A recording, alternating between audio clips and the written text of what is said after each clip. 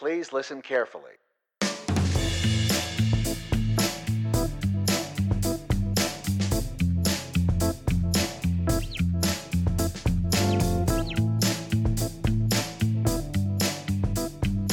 welcome in, everybody. Got another episode of the Heard It Here Sports Podcast. Thank you for tuning in. As always, I'm your host, Cooper Hurd. It is a pleasure to be here with you today. We're on part 4 now of my NBA trade season podcast, what has turned into a series.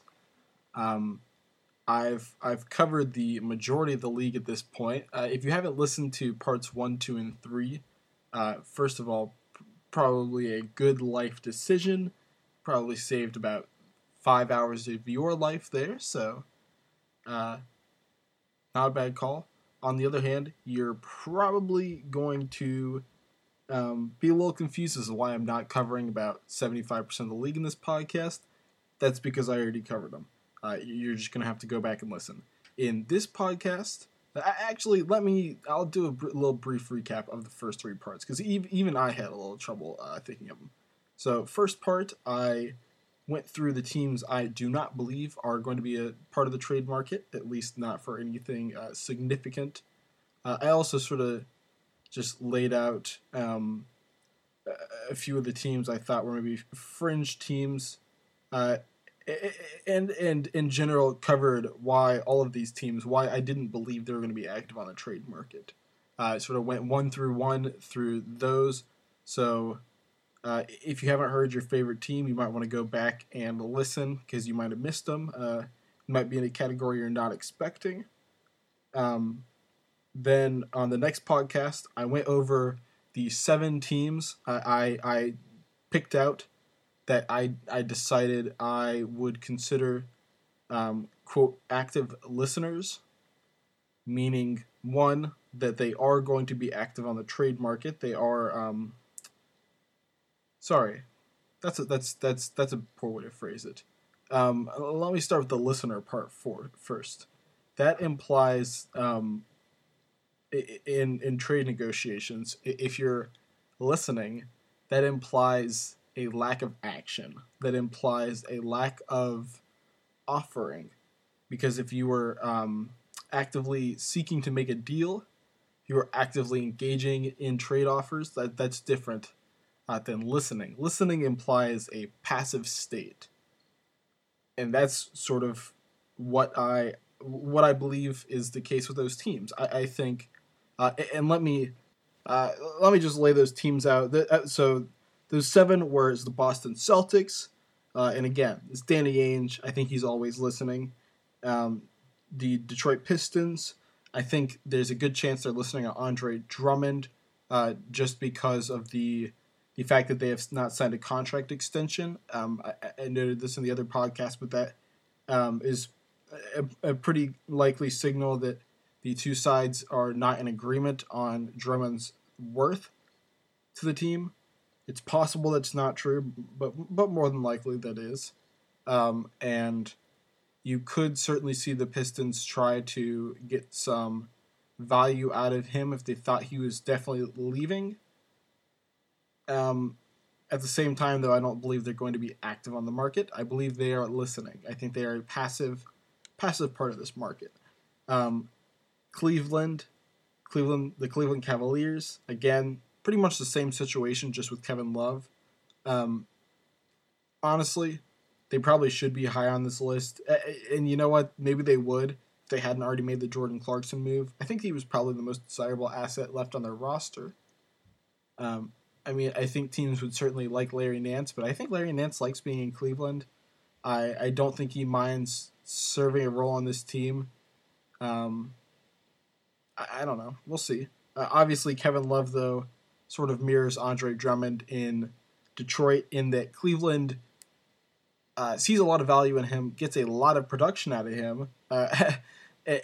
Actually, and let's put it this way, beyond just the play on the court, there are a lot of billboards and a lot of pamphlets and a lot of promotional material around Detroit with Andre Drummond's face on it, and in Cleveland with Kevin Love's face on it. So it's difficult to make a sort of, a secondary move to dump one of those guys. That's not something that's easy to sell to your fan base.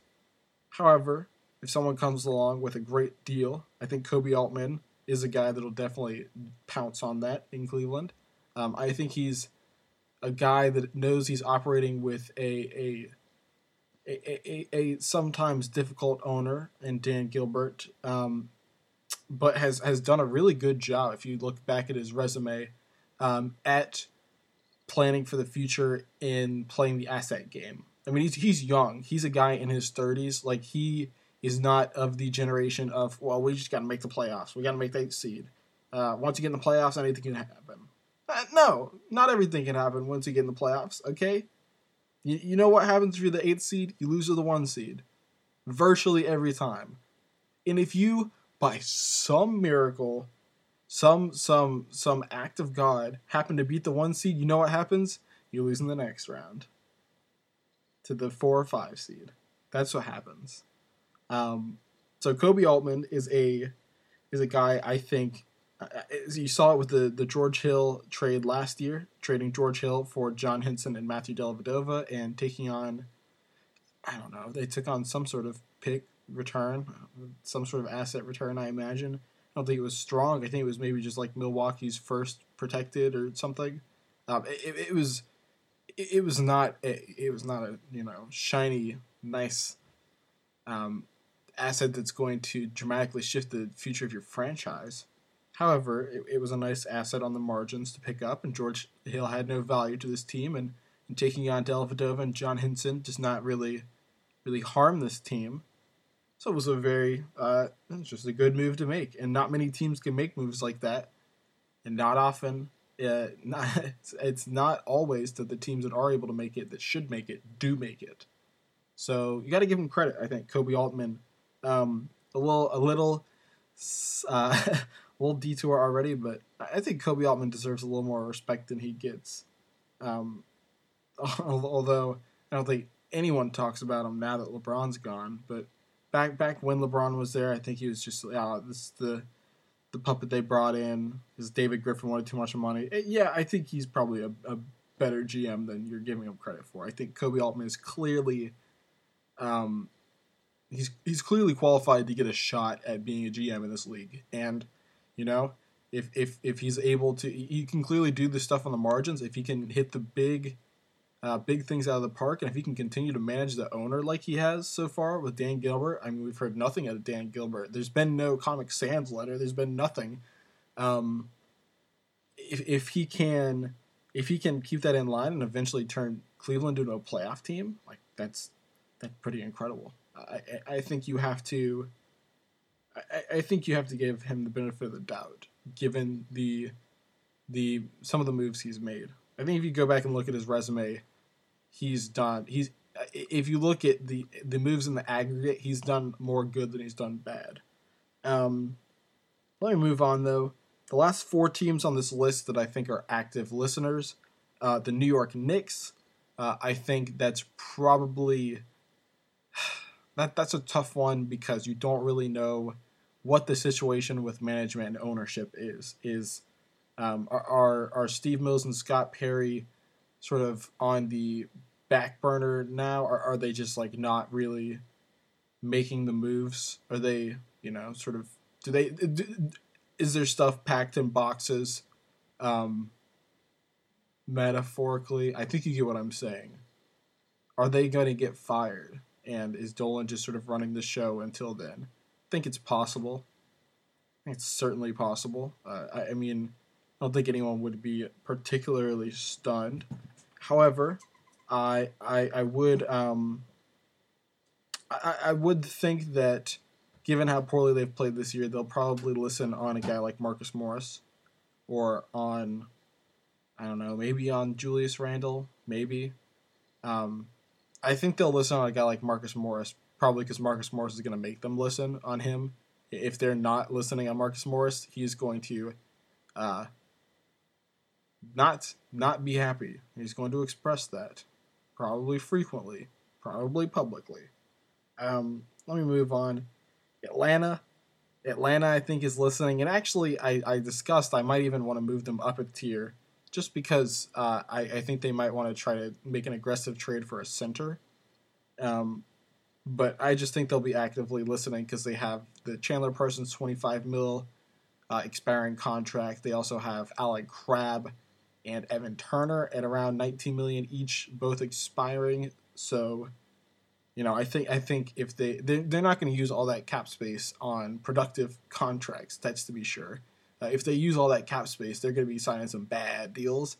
So why don't you just try to keep some of it in rotation? Sort of like I talked about with Portland last episode.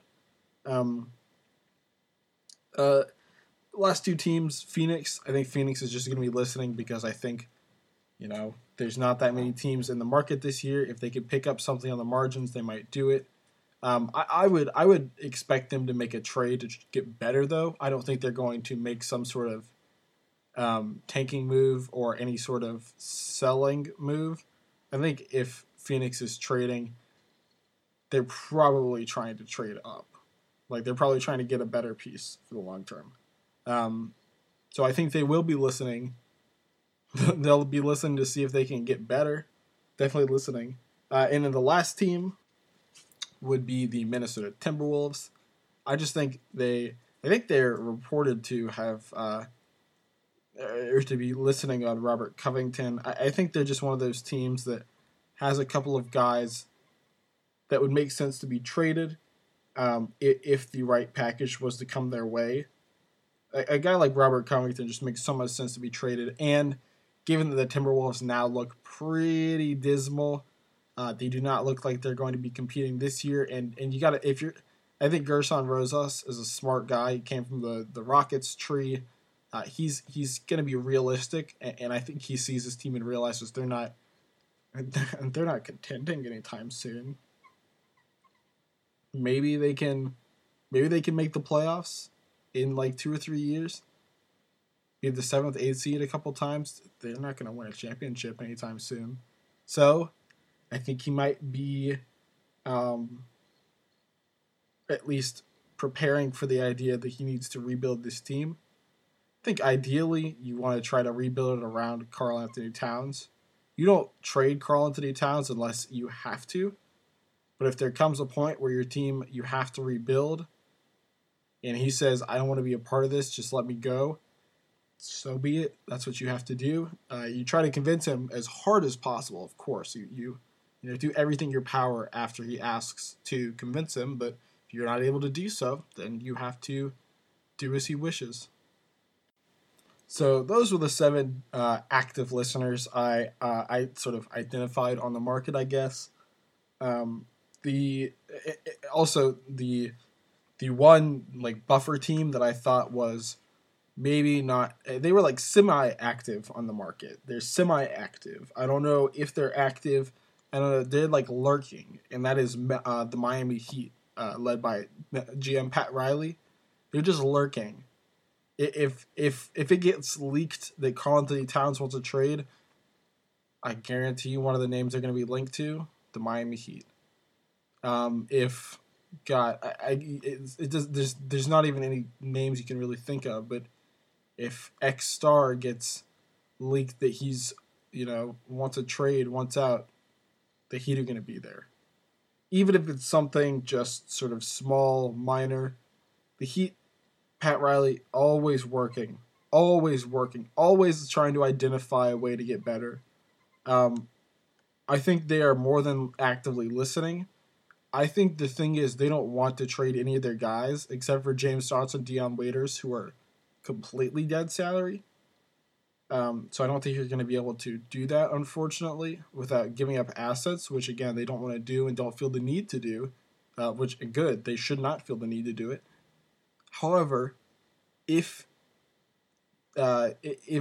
Riley manages to, while he's lurking around, hear this trade idea that, would or just sort of come up with this plan that would get him a star or at the very least an impact rotation player at the cost of nothing that impacts this team, he's going to do it. He's going to make it work. He's going to do what he has to make it work. So I think Miami, they are stronger than active listeners, but at the same time, I don't see them in this other tier at the top 10 teams, which I've been talking about. I don't see them as teams. I don't see them as a team that is looking to move, pieces on their roster. They don't have anyone that they really want to move. It's more just, well, if we can sneak in here and send you, if we can sneak in here and send you Dion Waiters in a first round pick, and all of a sudden you like look up, you're like, wait, what did I just get? But we got your good player, then we're gonna do it. As the kids would say, if Pat Riley can finesse you, then Pat Riley is gonna finesse you. Um, Unquote. Um, yeah. As for the teams above Miami, though, these are the teams I see as actively engaged on the trade market. They are they would prefer to make a deal. I think they would.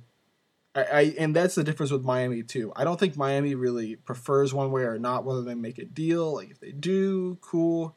It's got to be one that's definitely beneficial to their team. If they don't, that's fine. This is the first year with Jimmy Butler, first year with Bam Adebayo playing like he is. They're probably going to be in the playoffs, um, maybe in the top four. It's starting to look like they're definitely going to be in the top four. To be honest, I'm pretty in on Miami at least. In the regular season and round one, of the playoffs. I think they are a very, very scary team. Whether they can beat a team like Philly or Milwaukee in a playoff series, I would think you probably would bet on that happening next year, just after Tyler Hero, Duncan Robinson, Kendrick Nunn, and Bam Adebayo get their first playoff run. I think there's just a lot of merit to that. Um, Unfortunately, though, I don't know if Miami's really going to be doing that. Again, I'm getting a little off topic. I think Miami is um, not actively engaged in looking to move their players. I don't think they. I think they're fine staying put. Um, I think these teams that I'm going to mention would prefer to make a move. And so I started first with the Sixers, Philadelphia 76ers. I think this is one of the clearest ones out there. The trade package of Mike Scott and Zaire Smith, which is a total of 7.7 million dollars in salary. Uh, that is that's a pretty. And if you add in a guy like Jonah Bolden, you can get up to 9.2. Plus the 120% salary that you can take in. That gets you to around 11 million in salary that you can bring back. That gets you up there. Some of the names I proposed, Tyus Jones. I really like that idea. I don't know if it's really feasible. You could get up to Norm Powell. Again, not feasible, but if the Raptors season had gone differently, maybe. Uh, Tony Snell, you could get up to Tony Snell's number. Alfred Aminu, TJ Warren, if the Pacers season was going differently. Again, you could theoretically get up to Rob Covington. Maybe if you throw in a first with that deal. Mike Scott, Zaire Smith, Jonah Bolden, and a first. Maybe a couple seconds. Maybe the Timberwolves decide to give it to you. Maybe especially if he's pushing for it, if Covington is, which I could certainly see him wanting to go back to Philly, especially now that they're competitive. Like, that just makes so much sense for him personally. Um, Next was the Lakers. The Los Angeles Lakers. They are a very similar team at this trade deadline as the Lakers. They are looking for pretty similar players. Obviously, I think the Lakers could use a wing defender. More of a forward defender, honestly. So probably a guy that's defending the three. But ideally, could guard some of the two. You want him to guard more at the four, though. So a combo forward defender. The name I had down was Jay Crowder. Whether you really consider him a combo forward defender is one thing. He certainly plays combo forward. Um, I think Jay Crowder is probably not that likely to be traded to the Lakers. He's probably going to be traded. The Grizzlies are going to certainly try to trade him, but I think he's probably going to end up somewhere else.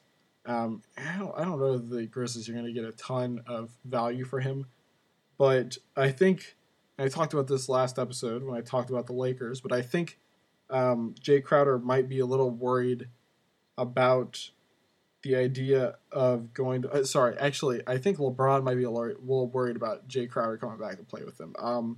Just because they played together in Cleveland, we saw he was part of the Isaiah Thomas trade. I think Crowder was definitely on the IT side of things, not on LeBron's side, and that probably rubbed LeBron the wrong way. I think that was part of the reason Jay Crowder, as well as Isaiah Thomas, were traded that trade deadline. I don't know if LeBron is really looking to bring Jay Crowder back. That was just a name that on paper makes sense. Again, who knows though? I believe if you were and I'm still not really sure if Quinn Cook is trade eligible. I believe he is. I think actually, you know what it is? He has he has a 2-year, $3 million deal with a second year non-guarantee. So if you guarantee that second year, then you can trade him. So that's what they would have to do. That's no big deal. So Quinn Cook $3 million, DeMarcus Cousins $3.5 million, Kyle Kuzma $1.9 million. Actually, you'd probably have to throw in Avery Bradley, wouldn't you? Instead of Quinn Cook. So that would be close to $10 million between the three of them: Avery Bradley, DeMarcus Cousins, and Kyle Kuzma, which would definitely get you up to the Rob Covington $11.3 million in terms of returning salary. Again, though, I don't think Kyle Kuzma is really some glorious asset in return for Robert Covington, who is one of the most coveted assets in terms of being a really good player on a good deal. Josh Richardson was the other guy like that, and we saw he was the centerpiece of the sign and trade for Jimmy Butler. I don't know. The Lakers were another team I thought were a little weird. Again, I'm spending a lot of time recapping the previous podcast. I should probably try to just move on. Other team, Portland. Portland's got that big $27.1 million deal for Hassan Whiteside, as well as the $19.3 million deal for Kent Bazemore. Both of those expiring this summer. I think Portland might try to move one or both. Problem is, you're not really going to be able to line up a trade for Hassan Whiteside that makes any sense. I don't think Portland wants to give away a guy like Anthony Simons or Nasir Little, and unless you're doing that, you're probably just not getting anything of true value. What really interested me, though, was the possibility of trading Kent Bazemore for a guy like Gallinari. Maybe if you put Kent Bazemore and your lottery-protected first in a couple of years for Danilo Gallinari, I think that makes a lot of sense for the Trailblazers. Let's move on to LA Clippers. That was the last team I hit on yesterday, or I don't know when y'all are listening to this podcast, but the last one I hit on part 3. The main thing I talked about with the Clippers was Ivica Zubac. He's got the $7 million deal. It seems to be that most of the conversation around the Clippers is what would they do to upgrade at center. I ended up sort of throwing out a ton of different trade ideas, some of them swinging for stars almost. Some of them, the Clippers have a lot of salary you can package. There's a lot of ways the Clippers can go. Just go back and listen to that part if you want to listen to it. I can't really go back over that. Plus, I didn't really take detailed notes on the trades I offered. So after that obnoxiously long intro, let's move on to the actual teams that I have left to cover. So the first one is going to be the New Orleans Pelicans. The New Orleans Pelicans, much different than the other teams I've described. This is the first real seller we have that I know I believe is going to be active on the market. I think the first question that comes to mind, is there really a worthwhile package for Jrue Holiday that is going to be available? That I am not sure on. I am So I think it's very easy to make packages. The team I'm going to talk about next, the Denver Nuggets, you can make a ton of different great trade packages for Drew Holiday that seem like they would benefit both sides. But I mean, I just don't know if Denver is really going to make that move. I mean, they already have Gary here. You probably would be trading Gary Harris, actually. Well, actually, you'd probably be trading Will Barton. I don't need to get caught up on this again. I think the thing with Drew Holiday, a team like the Clippers, yeah, they can get enough salary if they do like Trez and Zubac, and I think you probably have to do Lou Will as well. Are they really going to do that? No, I don't think so. The Lakers, if they trade like Danny Green, and I that's not feasible. And those are the only teams that are really looking to do anything. There aren't teams with a lot of big expiring contracts looking to move for a 28-year-old guy that Drew Holiday is. They're just not looking to move for a player that's good now. They want a player that's going to be good later. Teams like the Hawks that have these expiring deals. Unfortunately, Portland would be the team. Portland would be the team if they had interest in Drew Holiday. Unfortunately, I don't think they want to trade C.J. McCollum for Drew Holiday. Not that would be the deal. It would be with the Hassan Whiteside / the Kent Bazemore expirings. Well, one of the two. Just the idea that you already have two guards, you're not really going to bring in Drew Holiday. So it's a little tough. I'm struggling to see a spot for Drew Holiday.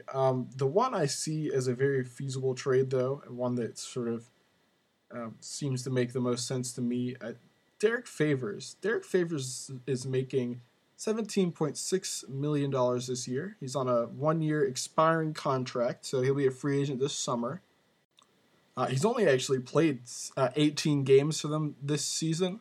He's played actually 200 fewer minutes than rookie Jackson Hayes, who's center taken with the number 8th overall pick. He's only played 40 minutes more than more ironic rookie Nicolo Melli out of, I believe, Italy. Man, I probably should have looked it up before I said that. I'm going to leave it. Maybe I'll get the intern to take it out. We'll see. Point I'm trying to make, though, where's Jahlil Okafor on this? Oh, there he is. So apparently Jaws only played 337 minutes with the team, the fewest outside of their two-way guys, Josh Grant and Zylan Cheatham. I actually thought Ja would get a little more run, a little surprising. But you know what that actually indicates to me is that the Pelicans seem pretty happy with their center, Jackson Hayes. I know to some extent, Derek Favors has been injured a lot. That's why he's only played 18 games, and Jackson Hayes has played 31 games. But at the same time, Favors' injury concerns are part of why you're probably not. I don't think Favors is a long-term part for this team. I think if we're hearing that Drew Holiday is going to be on the market, then I think you can consider any of their veterans that they haven't been attached to. They've been attached to Drew Holiday for 8-10 years. I think I'm exaggerating again. I think it's been like 6 years they've been with Drew Holiday. They've been with him a long time. Since 2013, 2014 maybe. I think it was a draft night trade in 2014 for Nerlens Noel to the Sixers is what it was actually. So they've had him since then. If they're willing to trade him, they can be willing to trade Derek Favors. They just picked up this year. They can be willing to trade JJ Redick, especially if he is asking to be moved. Those are their only main guys. I mean, I guess Nicolo Melli, if someone wanted him. Same with Etwan Moore. I don't believe either of those guys are particularly desirable assets. I think I've done enough defending why they would move Derek Favors. As for the actual moves I see out there on the market, I think you could definitely see maybe Atlanta just taking a flyer on him. Atlanta has literally no center play this year. I talked about them in this podcast and previous podcasts about being a possible center destination. Maybe a guy like Steven Adams, maybe a guy like Andre Drummond. Why not just go and try to pick up Derek Favors, though? Making $17.6 million this year, but I have a feeling he'll be making more like 10 million, if that, the next few seasons. His athletic decline is pretty prevalent, I would say, but he's still a smart player, still productive. 18.4 PER this year. I mean, leads the team outside of Brandon Ingram, who's putting up a 22.1 PER. So, woof. I think though, Derek Favors can provide some real value for the Hawks. He's a guy that you can play Favors and John Collins together huge minutes. I think. I think John Collins can cover for some of Favors' athletic weaknesses. Favors can cover for some of John Collins' just youth and sort of decision making. I think that might be a deal you would look at. And what you would do is just either trade Evan Turner or Alan Crabb straight up for Favors. All of those players are on expiring contracts. If you're Atlanta, again, you're trying to get Favors bird rights so that you can re-sign him because Utah actually traded Favors to the Pelicans. I believe they just had a trade exception, or yeah, I think it was a trade exception from the Anthony Davis deal actually. That or it was just like a cap space they had. It may have just been they took him into cap space. Actually, I think that's probably what it was. The point is he still has his bird rights, so the Hawks could get his bird rights, and I mean, you're not going to pay him a lot more than he's making right now, but it's still nice to have a guy's bird rights when you're trying to re-sign him. Again, the Hawks are going to have cap space, so maybe this is kind of pointless. I guess actually the point would be that the Hawks seem to have some dysfunction this year. It seems like Trae Young is getting a little restless and wants some help now. And I think the position you really look to is we'll get him a center that he can play off of.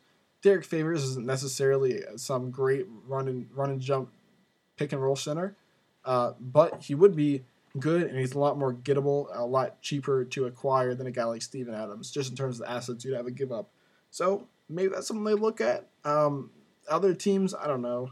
You could if you were the Wizards and you wanted to trade Jan Mahimni for Derek Favors straight up, you could do that. It's just a question of whether the Pelicans would be willing to take on a second round pick to just swap Favors for a guy that's pretty much dead salary. I think they would be willing to do that. Obviously, the Pelicans, they've got everybody other than Zion Williamson and Darius Miles, who tore his ACL in the preseason or before the season. So they've actually won 4 straight against what looks like a pretty impressive schedule at first glance. First a win at Portland, then a win at Denver, very impressive. Then they got a blowout win over Indiana, and then capped it off 2 days ago with a win over Houston. Although if you look in the Houston game, James Harden was not playing. Those other games, though, pretty impressive, I will say. On the year, though, again, the Pelicans are still 14th in the West, and the West has not been particularly great. They're 11-23, even after winning these last 4 straight. So that sort of tells you how the rest of their season has gone. They had what looks like maybe a 13-game losing streak from November 23rd to December 17th. They did not win a single game. They were injury plagued to be certain, but they're not good, and they're waiting for Zion to get back. This team, every decision they make, everything in this organization, down to the smallest detail, the smallest player transaction, financial decision, endorsement deal, all of it revolves around Zion Williamson. And I think if your plans revolve around Zion Williamson, what you're going to do is you're going to move Derek Favors for whatever assets you can get. I think that's probably like a second, maybe 2 seconds, and then, dead salary. If you have to take on $15 million for 3 years in dead salary, you're not doing it. But if it's for one of these expiring contracts, heck yeah, do it. Why not? I think it makes a lot of sense. You know who was another team actually? I'm just kind of connecting this dot now. Portland. Why wouldn't Portland trade actually, Kent Bazemore for Derek Favors, they might consider like an even deal. Um, just given the value Kent Bazemore has given them, but maybe if they really think that that center spot would be helpful to them, that's a little bit of a stretch actually. I don't know about that. I think they value Kent Bazemore a little more than that.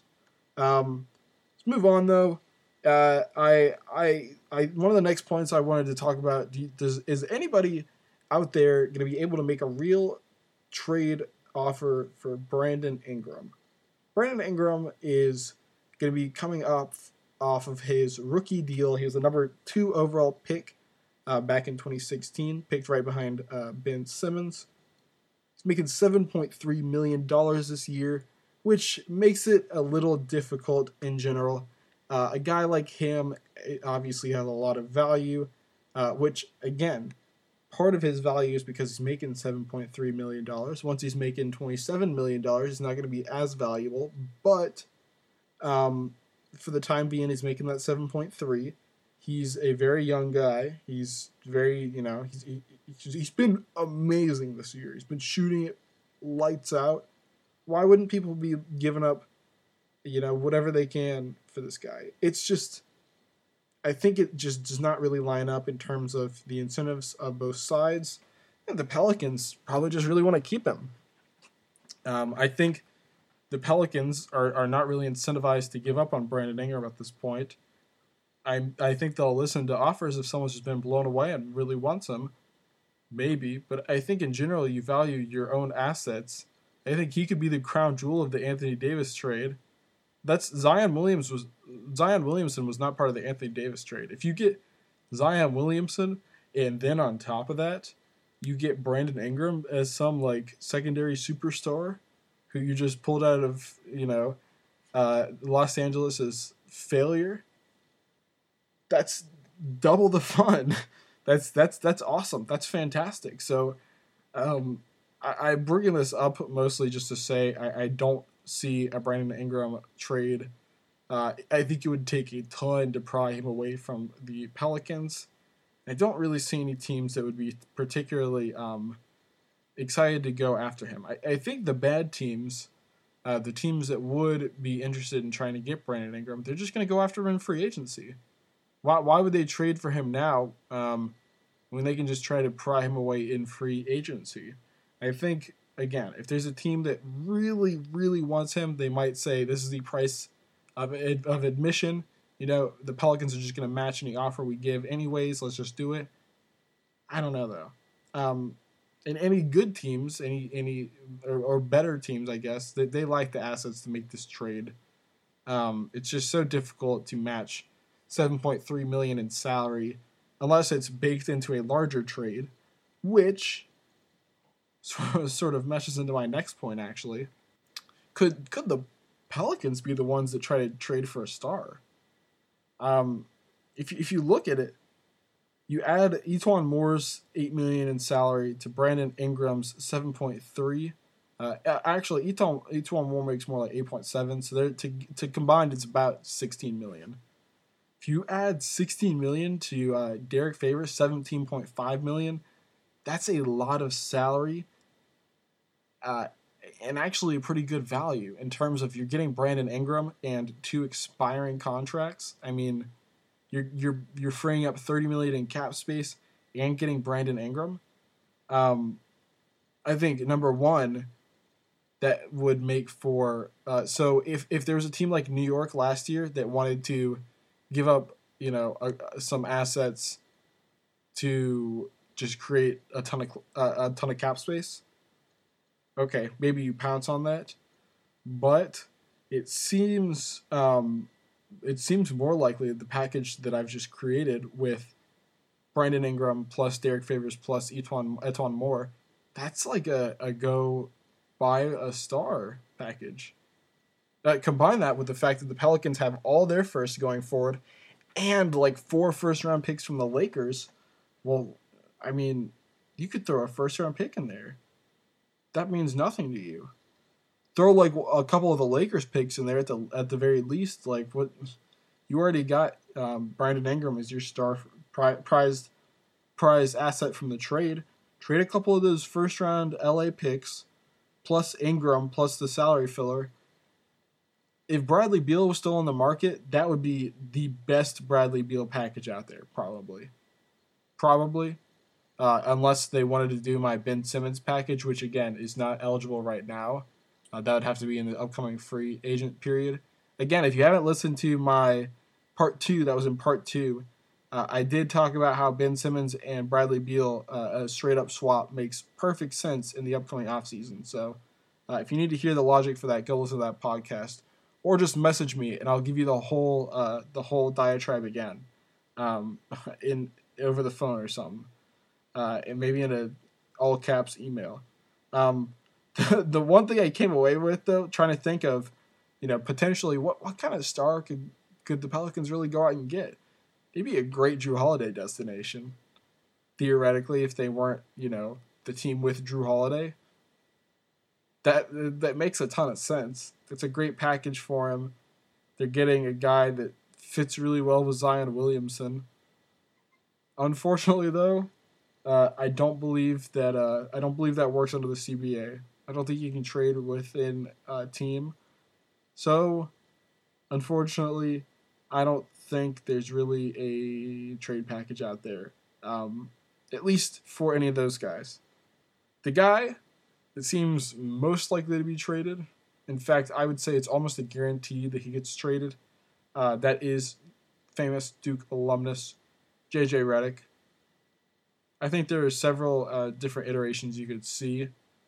Unfortunately, though, I don't think JJ Redick's just a guy been in the league a long time. He's played with a lot of really good teammates, made a lot of important friends, I think. He's just well respected. And when a vet asks you to not trade him to certain franchises, especially when he's a positive asset and you could trade him to another franchise if you wanted to and get similar value. I don't think you ignore something like that. I think JJ Redick, if he wanted to go perhaps to a team he had already been on before, I'll get to that in a second, he's probably going to get sent there instead of these other teams. But a couple of the things I thought up that would make sense. If you could do like a James Johnson salary dump with Miami, I actually think that would be awesome.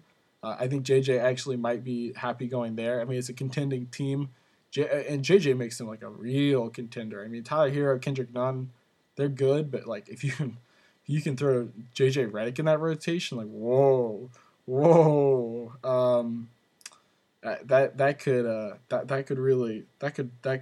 that could be fun for Miami. And maybe you're giving up one of those young guys, in which case it might not be worth it. I'm thinking more just actually, Miami doesn't really have any picks, do they? That's sort of the problem with any Miami deal. Let's move on then. I think one that kind of it's a questionable team fit.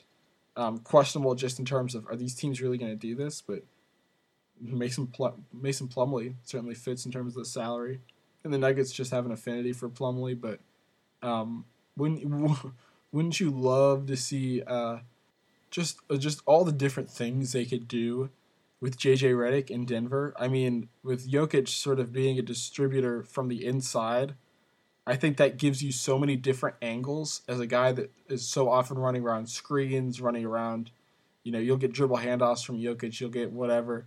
I think that'll just be so much different receiving these and I guess obviously he did it in Philadelphia a lot, receiving passes from Joel Embiid. But that's it's just a whole different dynamic for an off the screen shooter. I think that's I would imagine, and I'm sort of just speculating here, but I would imagine when you're getting the pass from where you're looking at under the basket, if the guy under the basket is passing you the ball, that's where you're looking in the first place. It's just easier to line up the shot. Your body's there the whole time. I think that just, I don't know. I don't know if that's like a real thing or not, but I think if you're getting passed to from the elbow and you're able to catch the ball with your body lined up, that just makes for an easier shot. Logically, that makes sense to me. One place I sort of just thought of because this recent news came out, Dwayne Dedman would be just reasonable in terms of salary fit. I think the Kings would probably like to have him. I don't think that really makes sense for It makes sense in terms of the Kings would be able to get value, and they'd probably be willing to trade like a first-round pick to both get off of Dedmon and get JJ Redick, but I don't know. Number one, are the Pelicans really getting anything out of that? Number two, are the Kings really getting anything out of that? And number three, is JJ Redick going to be okay with getting sent to Sacramento? I don't think so. So, last couple, this one I actually do kind of like. This would be trading him, and pretty much all these deals are just straight up and then attaching assets. Courtney Lee, expiring contract on the Dallas Mavericks. I think the Dallas backcourt is pretty crowded. Tim Hardaway Jr. has been playing really well this year, although he was injured recently. I think just a couple of games ago, so he will. I mean, obviously, I don't think it was amazing. It was just like a hamstring injury. He's not going to be out for very long, but I mean, and Seth Curry has already sort of been marginalized in this rotation. You got to remember Jalen Brunson as well, DeLon Wright.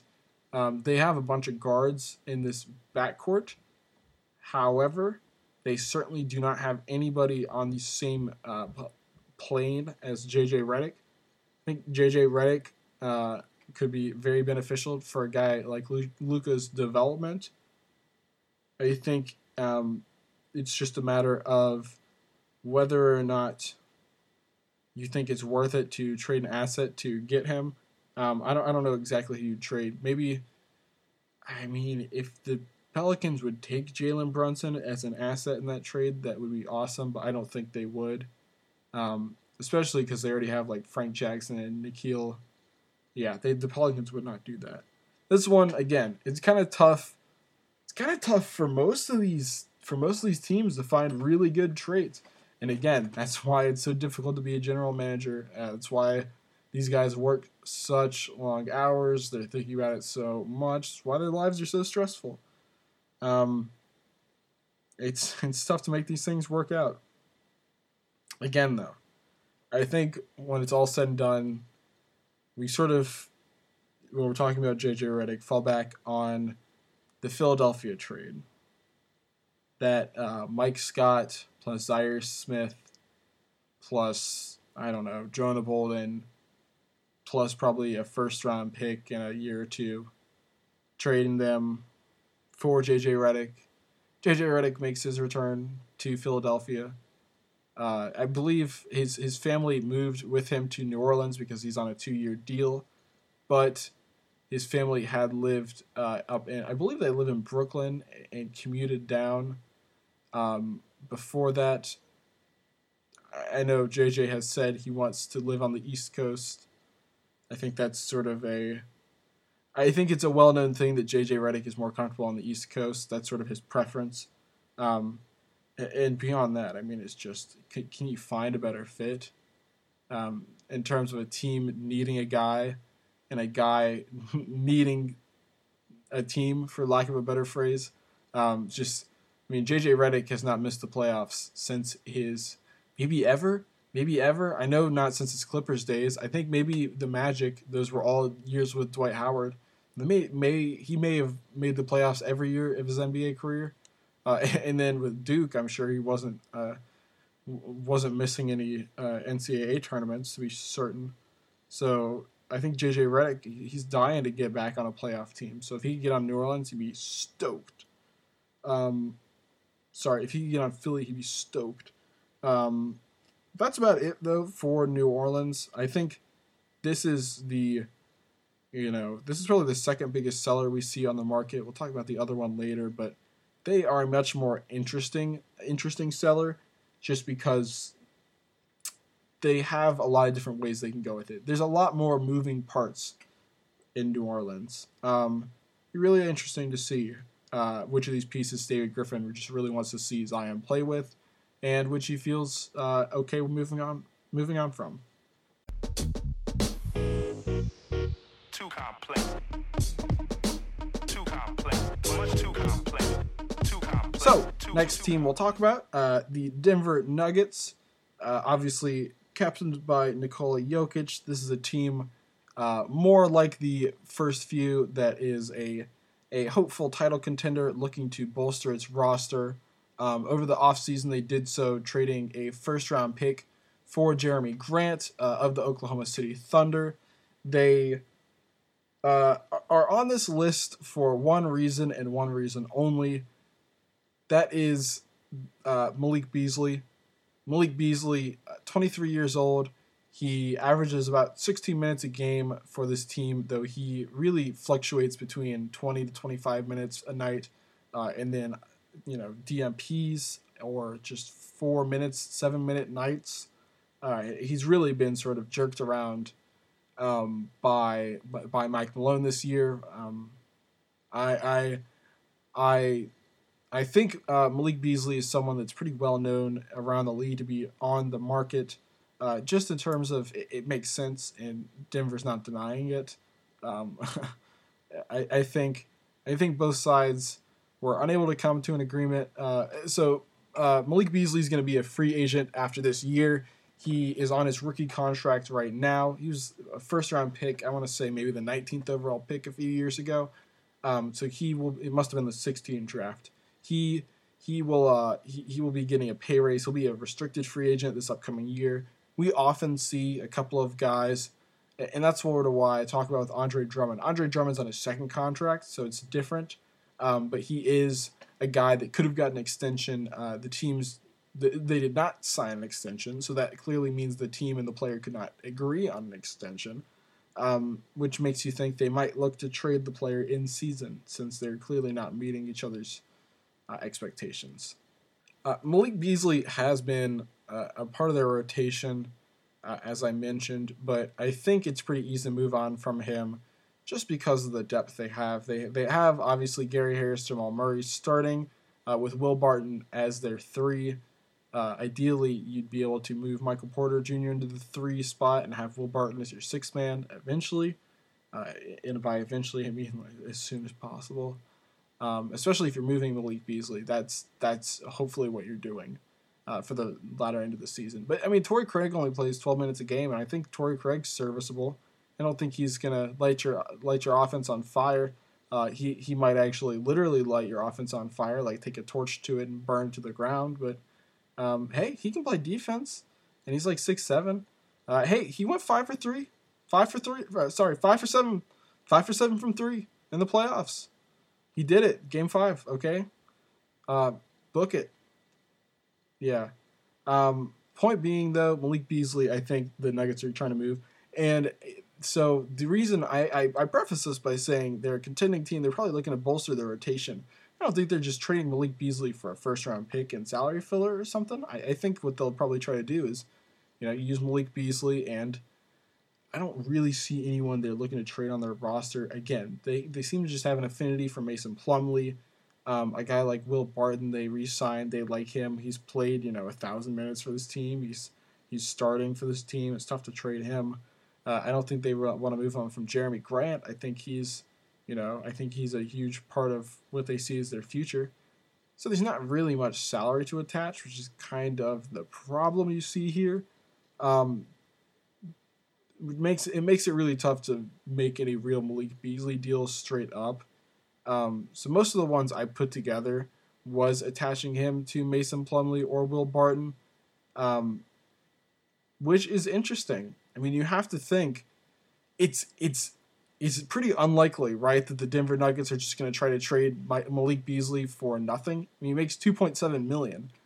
You're not getting back a guy that's making $3 million that's worth, giving up a young prospect like that, that's going to be worth for a contending team giving up a young guy that's already part of your rotation.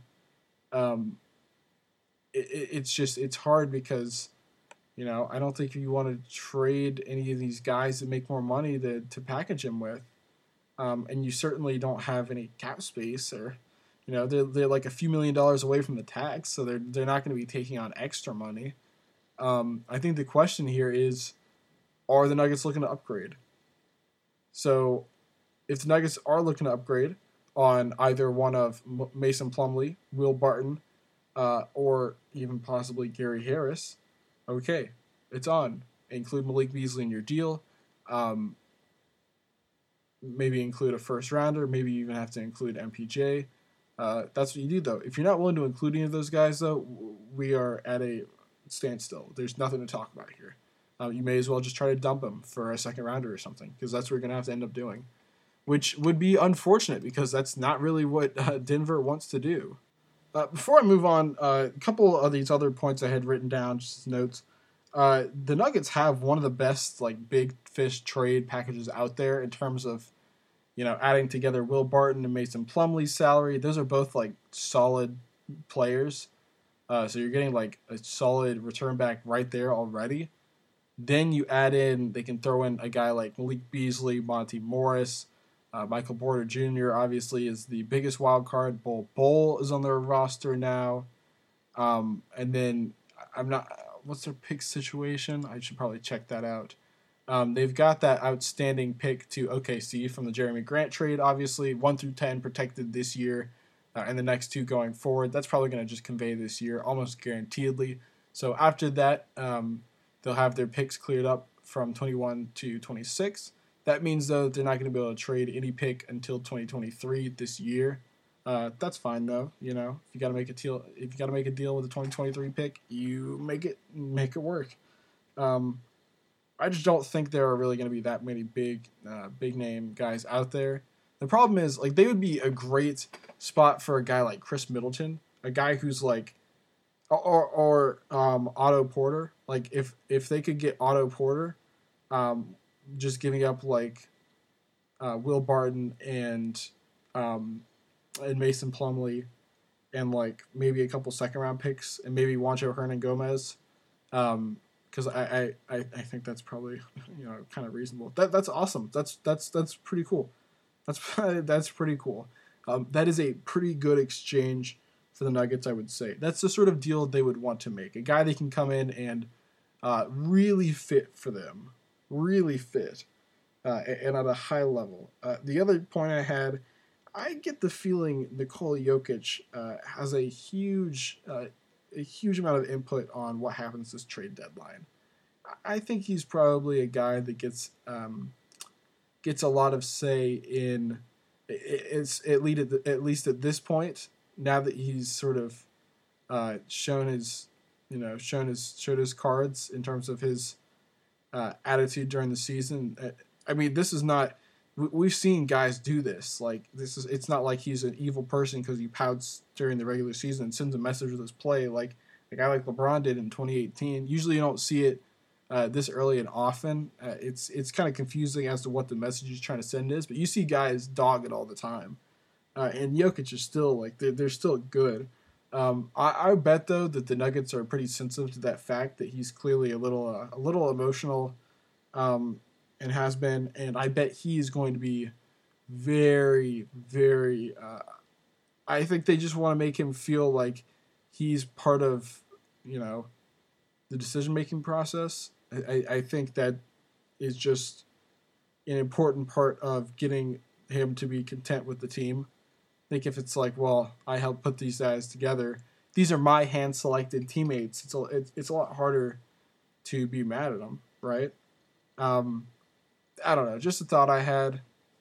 As for who might actually be a target for the Nuggets, so for reference, Mason Plumlee's making $14 million this year, so that's 16.7 with him and Malik Beasley combined. We could trade those two for instance, Marcus Morris, and the Knicks making $15 million. You might again have to throw in that first round pick, or at least like a couple seconds to get that one done. But I think that's a move that would really, really help. Marcus Morris is much more of a legitimate starter at the 3 than Will Barton is. And if you can put Will Barton now on the bench, you've still got a solid rotation. And if you need, so for instance, if Paul Millsap is injured and you need Jeremy Grant to slide down and play some backup center, which I think he's capable of, then you can have Marcus Morris slide down to the 4. And you'll be in decent shape. Marcus Morris is like a real starting 3, but he's a forward. He's not a 2-3. He's a 3-4. So I think Marcus Morris would be pretty great if they could get him. Just a matter of whether they can incentivize that properly. Rudy Gay in the same vein, shot maker, combo forward. a lot of experience in the league, a lot of experience in the playoffs, a lot of experience with good players as his teammates, making $14 million flat the next 2 years. I think if the Spurs could be properly paid, that the Nuggets could acquire Rudy Gay, and I think he's just a great fit in terms of put him in at the 3. He fits onto most teams. He's smart. He's played on like half a dozen different teams over his career. I think he's just a reliable vet. He's gonna get the job done. He's a solid player there. Other than that, though, like those are definitely my favorite ones. Obviously, there's the Andre Iguodala deal sitting out there at $17.2 million. I guess theoretically you could just say, hey, here's Mason Plumlee and Malik Beasley for Andre Iguodala straight up. That's a deal I would do as the Nuggets, I think. I think I might be underestimating how, again, they value Mason Plumlee a lot. They would miss his play at center, though. I think part of the beauty of Mason Plumlee is he's kind of like great value Nikola Jokic. So when he goes off the court, you can still pretend like you're playing with Jokic, which, yeah, it's not going to be the same results because Mason Plumlee is not Jokic. But it still keeps the players in shape and gets them even more attuned for when they are playing with Jokic. Gets them sort of in that mindset, so to speak. The last name I would throw out there for the Nuggets, and again, this is a team I said I don't really think is going to be looking to make a trade. Actually, I didn't say that. I said there's like a 0% chance they're going to make a significant trade, which is looking pretty foolish now that I've brought them up twice. Marvin Williams, though, would just be a fantastic fit on this team. Marvin making $15 million this year.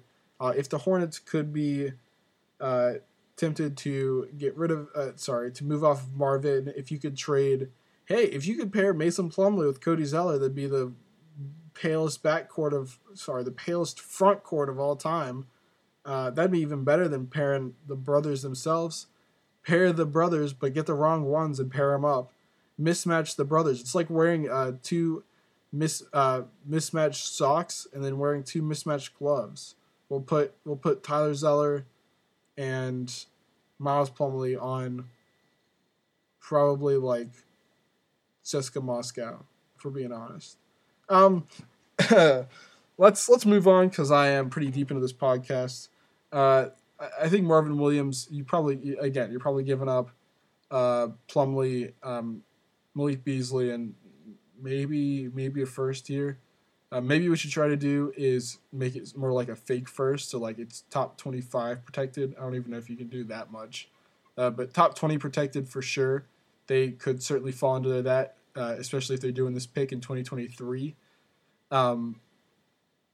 Do that for Marvin Williams. Maybe they accept that. Maybe the Hornets hold there though. I could certainly see it. I don't know. I think that's an interesting one to look at though.